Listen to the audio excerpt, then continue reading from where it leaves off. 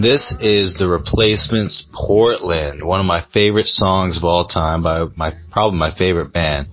And they recorded this song in 1989 when they were on tour in Portland, Oregon, and their train got delayed because there was an axe murderer on board, and they had no choice but to lock themselves in their cabin and just do all the drugs they had that their fans had given them. So they went on a crazy bender, drinking, smoking weed, doing cocaine, and then they stayed in Portland another 2 weeks to recover.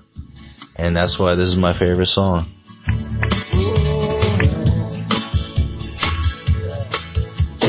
It's too late to turn back